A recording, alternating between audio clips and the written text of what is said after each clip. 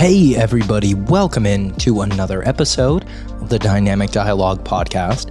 As always, I'm your host, Danny Matranga, and in this episode, we're going to be discussing 11 fitness and nutrition ideas that linger despite not having too much basis in fact.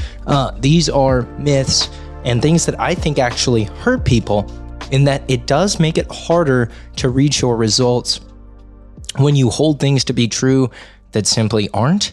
And that is much easier to do when falsities and let's call them half-truths float around for years and years and years. And these 11 things have been persistent, problematic, and things that I would like to solve moving forward by giving you the tools and information you need to take your training, nutrition, and performance to a high level with less bullshit. Let's get into the episode. This episode is brought to you in part thanks to some of our amazing partners like LMNT.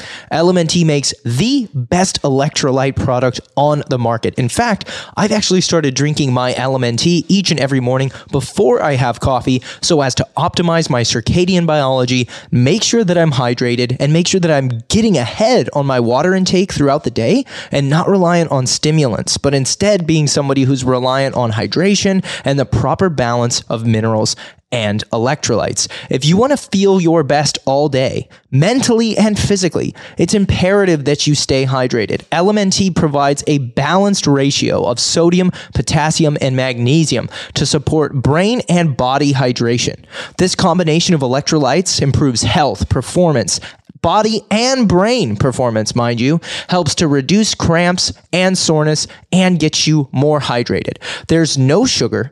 LMNT is sweetened with stevia. It's perfect for exercise and perfect for the sauna because the flavors are natural, tasty, delicious, and not overpowering. And if you're like me, you'll use them multiple times a day across your training sessions to get hydrated early, to replenish after sauna use. And again, it's not just me. LMNT is the official sports drink of Team USA Weightlifting, and it's used by athletes in the NBA, NFL, Major League Baseball, as well as athletes like you and I looking to take your fitness to the next level. My favorite flavors are definitely the raspberry and citrus. When I put a box together, I try to load up on raspberry and citrus. And when you put your box together, you can get a free sample pack containing all of Element's amazing flavors like mango chili, citrus, raspberry, orange, and more.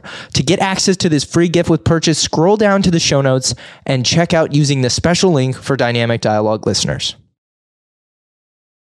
Okay, so the first and perhaps, in my opinion, most dangerous myth that we'll cover today is a newer one. I'd say I started seeing this pick up steam 5 to 6 years ago. And it's a belief that is parroted and communicated mostly by people who fall into the camp or dietary preference of carnivore. This is a ideological way of eating. It's a tribe. It is a borderline political extension of just, it seems to be an almost exclusively male, almost exclusively aggrieved, almost exclusively white, almost exclusively anti-vegan group of dudes who insist that eating only animal products is the way to go. And we talk about this on the podcast a lot. I'm big on animal proteins. I love dairy. I love red meat. I love poultry. I eat a ton of fish. So I'm not anti-eating meat, but I am anti-allowing a diet to become a foundational piece of my identity. And I think what we've seen happen, and we have to kind of have like an honest post-mortem about veganism for weight loss, specifically like people who follow a vegan diet for ethical reasons are very different from people who follow a vegan diet for health reasons or for weight loss reasons, right? So if you follow a vegan diet in the same way that if you follow a carnivore diet, it'll probably be better for your health than eating the way that most people eat. But in the long term, it's hard to say. One thing that carnivores will often look at is, hey, you know, the vegan diet, it's low and it's deficient in these things. And, you know, I can't help but see that and think, okay, you have the capability to identify the potential B12 deficiency in a vegan diet, but you don't see the problem with a diet that literally has like no fiber. And that to me is crazy. That to me is what I call mental gymnastics. It's a form of, quite frankly, as far as I'm concerned, unserious back and forthing between these two diets. There's a lot of, back and forth between people who are pro animal protein and who are vegan. And I think that the best diet for most people right now is probably an omnivorous diet where they're going to consume some animal protein, because I think as a population, people are obese. But making like a foundational tenet of your diet, not eating vegetables, not eating fruits, not eating whole grains, because you believe things about these foods that are not really rooted in the evidence. And maybe, and this is true, there are people for whom certain vegetables, certain plants, or even all plants just don't vibe with their digestive system, right? Maybe you have irritable bowel disease and you are very sensitive to high fiber foods. A carnivore diet might be a better and more comfortable way of eating with limited nutritional deficiencies than eating a ton of plants. All of it's better than the horrible diets people follow or don't follow, just the way people eat naturally in the Western world.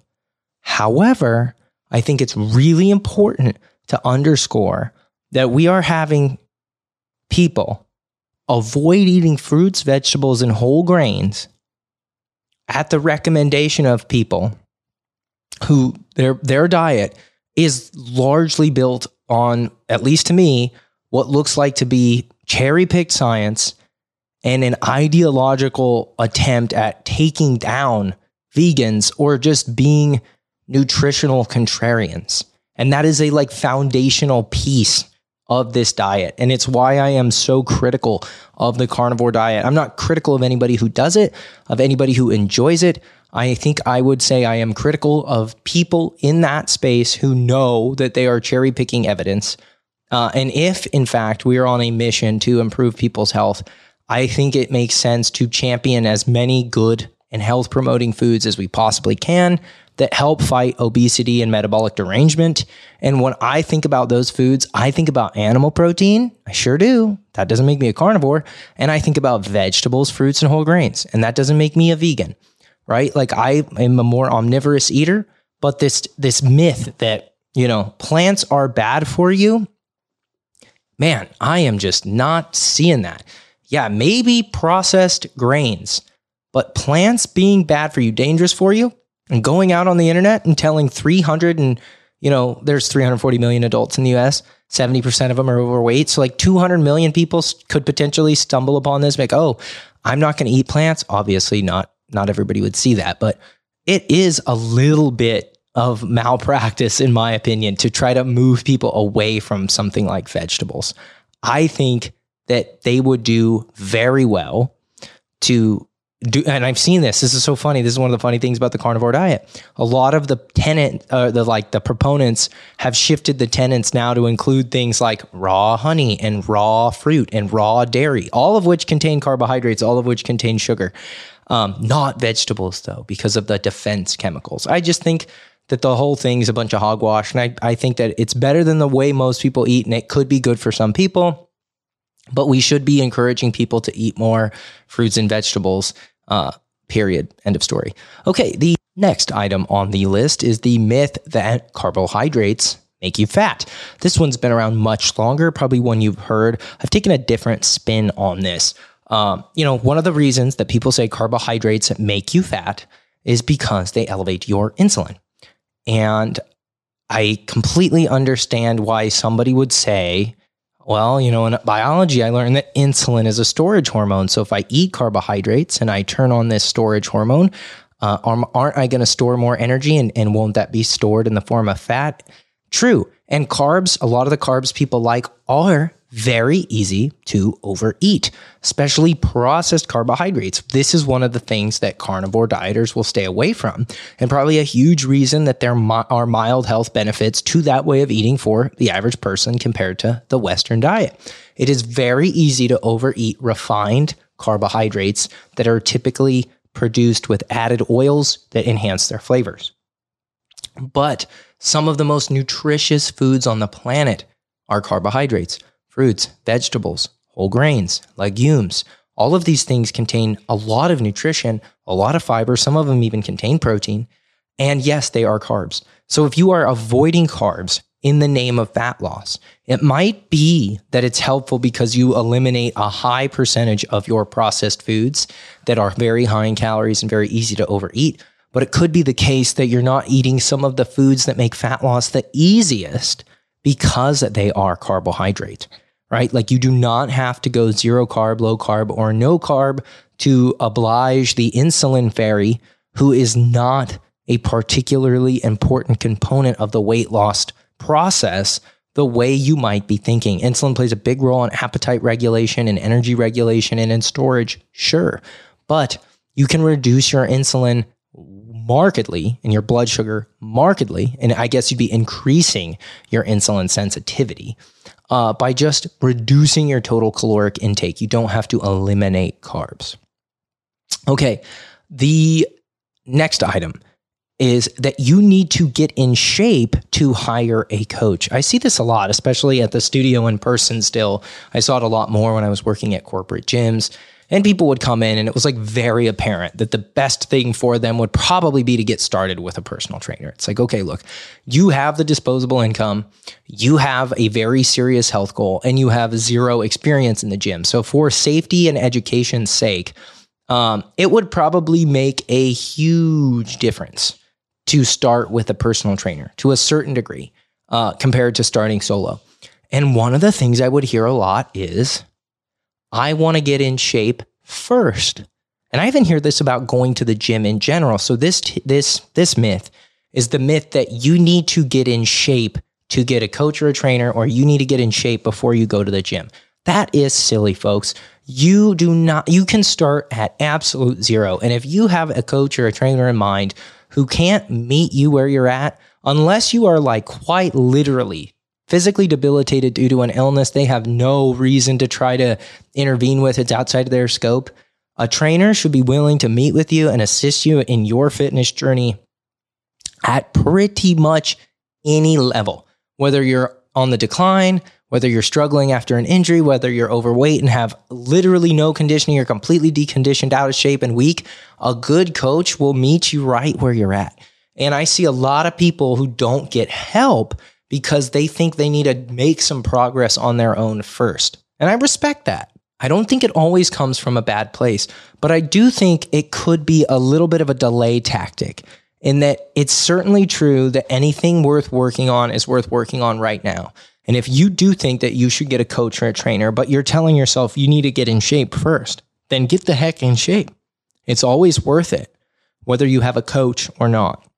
Okay, this next tip myth is this notion that if you go on a low calorie diet for a considerable amount of time, you kind of get stuck and can no longer lose weight in the future if you don't go back to that low number. This is certainly something that came from the competitive bodybuilding world, the idea of metabolic damage, which is to say like, oh, I ate 1,200 calories a day to get ready for my bodybuilding show. And I got super lean, and then I gained all the weight back. And now that I am trying to lose weight again, I just can't seem to do it unless I go on to lower calories. And this is known as metabolic adaptation. And that can take a while to reverse. It can be the case that you have to try to diet or attempt to diet on lower calories if you had a period of extreme dieting that lasted a long time. But one thing that's cool about the metabolism is that it is resilient and it is capable of bouncing back. It just takes some time. So if you've had a really tumultuous, challenging dietary history with lots of restriction, lots of punishment, lots of extreme dieting, try eating at maintenance for a while. Try getting a good amount of protein. Try doing a reasonable amount of exercise while you manage your stress and sleep, and give your metabolism time to do its thing, to bounce back on its own, to become more robust. Don't feel that you need to do any reverse dieting. You know, that's just a big part of this is I think reverse dieting is kind of phony baloney. I think if you're really feeling metabolically beaten up from periods of prolonged dieting, you should determine your maintenance and get right to it and stay there for a while. Maybe even as long as you were dieting. Like, let's say you did 3 shows in a year and you spent 38 weeks dieting. You did 48 weeks dieting, 16-week diets for each show. You had like a week off in between. I know that's not typically how people compete, but I'm giving you like a nightmare scenario. Like, oh, you got a 1 week at maintenance and right back into a deficit, and you're just staying shredded all year. These like nightmare scenarios where people, usually women, do tons of shows in a year and they're just constantly dieting, starving. Taking a break from this episode to tell you a little bit about my coaching company, Core Coaching Method. More specifically, our app-based training. We partnered with Train Heroic to bring app-based training to you using the best technology and best user interface possible. You can join either my Home Heroes team, or you can train from home with bands and dumbbells, or Elite Physique, which is a female bodybuilding focused program where you can train at the gym with equipments designed specifically to help you develop strength as well as the glutes, hamstrings, quads, and back. I have more teams coming, planned for a variety of different fitness levels. But what's cool about this is when you join these programs, you get programming that's updated every single week, the sets to do, the reps to do, exercise tutorials filmed by me with me and my team. So you'll get my exact coaching expertise as to how to perform the movement, whether you're training at home or you're training in the gym. And again, these teams are somewhat specific, so you'll find other members of those communities looking to pursue similar goals at similar fitness levels. You can chat, ask questions, upload form for form review, ask for substitutions. It's a really cool training community, and you can try it completely free for 7 days. Just click the link in the podcast description below. Can't wait to see you in the Core Coaching Collective, my app-based training community. Back to the show. I don't think it's a bad idea to consider a refeeding period or a period of increased calories that is at least the duration of the diet. And if you do that, I think your metabolism is going to be perfectly able to quote unquote repair itself or just bounce back, become resilient once again, reduce some of those adaptations, widen the bottleneck. I do not believe in metabolic damage that is permanent, and I do not believe that you need a reverse diet to increase your calories after a diet. I think if you're seeing these negative effects, you should just go right back to maintenance. Another myth that I'm seeing a lot is, this fear about women lifting too heavy, adding quote unquote bulky aesthetic.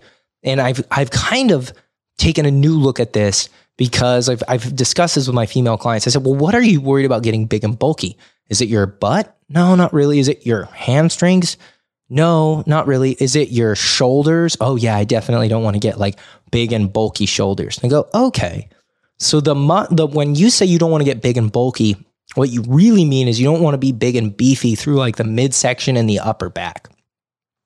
And they go, yeah. And I go, okay, cool. Well, and now this is what I've been saying because I think this really helps kind of back away from the notion that lifting weights will masculinize the physique. That's really the myth here. Like, if I lift weights, am I going to get shoulders and traps that make me look manly? And I tell women all the time, look, if we do rows, if we do pull downs, if we do overhead press, if we do heavy carries, if we do deadlifts, we are going to work those muscles. But men have a lot more androgen receptors than women, and most of those are located in the upper back and shoulders. That's why when men take steroids, those muscles grow so disproportionately. In fact, one of the best ways to tell if somebody's using PEDs is to look at their shoulders and their neck relative to the development of the rest of their body. Typically, you'll see extreme development here, and this is true even in natural men. They will develop their shoulders and traps generally more due to the androgen receptor density of those tissues. And there are certainly movements like cleans, hang cleans, deadlifts, shrugs, and loaded carries that will work the hell out of those upper traps. And if you want to build your body, you can build it how you want to. You don't have to develop the upper back and shoulders. So a little bit of a tip here. If you are worried about gaining muscle, that's probably going to hurt your health in the long run. And it's probably not going to be as masculinizing as you think. But if you're worried about a certain region getting too muscular and it happens to be your shoulders and upper back, you just don't have to train those as hard. Okay, a newer one again, kind of on the back of the carnivore crowd, is this myth, this idea that all seed oils are bad. And, one of the things that you have to look at is typically when seed oils are compared in the literature, they are compared to saturated fats, or, sometimes they're compared to trans fats. You might be comparing vegetable oil to beef fat, to butter, to, some hydrogenated oil. It's hard to say. But what I have come to learn is that writ large, in general, these plant oils aren't amazing, but they're on average a little bit better than things like butter and a lot of saturated fat. And, that's another kind of component of this carnivore dieting. It's this like, load up on saturated fat and cholesterol. It'll just turn right into testosterone. It's like, first off, that's not true. Second off, if you eat a ton of fat, whether it's from vegetable oil, seed oil, plant oil, fucking motor oil, or cholesterol rich butter, it's probably going to make you gain weight because fat's so calorie dense. And so what I would say is if you're eating a lot of seed oils, you're probably eating a lot of processed food. And if you're eating a lot of processed food, you're probably messing up your health. And when I say processed, I mean ultra processed, like Twinkies, cakes, and shit. That like really like fluffy, duffy, yummy, crappy junk food. Those things are loaded with these oils. And you know what? It's just because it's less expensive. If they could make them with butter, they probably would.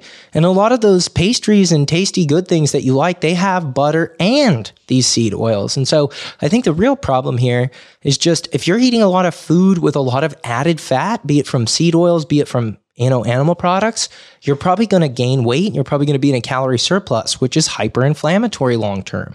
It's hard to eat a lot of these foods or eat them regularly and maintain a lean body composition. And so it's not that I'm saying like seed oils are good. I have my preferred oils to cook with, and it's usually olive oil and avocado oil. I do occasionally cook with butter, and I also occasionally cook with vegetable oil, but I usually cook with olive and avocado. And I try to stay away from processed foods, and I try to stay away from things that have a ton of fat in them in general, unless it's like an omega-3 rich fat, because those things tend to be bigger rocks and longer levers when it comes to your health overall. Okay, the next myth is like artificial sweeteners are bad and artificial sweeteners aren't bad. So this is like a 2-for-1 here. So the myth that artificial sweeteners are bad typically revolves around the notion that they cause cancer. And then you had, I think it was the WHO come out and be like, they're totally good. Or maybe it was the CDC. It was either the CDC or the WHO. One of these institutions came out and says, artificial sweeteners, totally bad. And another one comes out and says, artificial sweeteners, totally innocuous. And I think the truth's right down the middle. And, we're going to get through this less faster because we're going to combine these. But the idea that artificial sweeteners cause cancer is typically one that's built on this kind of foundational aspartame and rodent data. Like you give rodents a lot of aspartame, they get cancer. Well, the cool thing is for people, that amount of aspartame you'd have to consume in a day to get to that kind of danger zone is more than likely not something you're ever going to deal with. We're talking like north of 15 diet sodas in a day. I don't see you doing that. So, that's a win. And I think people look at that and they go, well, then artificial sweeteners are totally off the hook. But that's not necessarily true, folks, because just because something has 0 calories doesn't mean your body's going to love it when you eat it. I'll give you an analogy I've been using a lot. A lot of hot sauces have 0 calories, and a lot of hot sauces will fuck up your stomach. And this is actually true in my experience with these artificial sweeteners. Some people get a lot of gas, a lot of diarrhea, a lot of loose stool when they eat too many of these artificial or calorie-free sweeteners. Even natural calorie-free sweeteners like allulose, or that's really a kind of designer carbohydrate rather. But, things like stevia, they can upset certain people's stomachs. Definitely see this with high consumption of diet soda and artificially sweetened items. For some people, it just messes with their stomach. It makes them, unfortunately, have to go to the bathroom a lot. It can be really disruptive on the bowels. So when it comes to artificial sweeteners, I think the thing you have to look at is like, all right, the long-term kind of big, scary health effects, there's a gray area there. There's some people that think they're really bad. There's some organizations that think they're really bad. There's some people that think they're fine, and other organizations that think they're fine.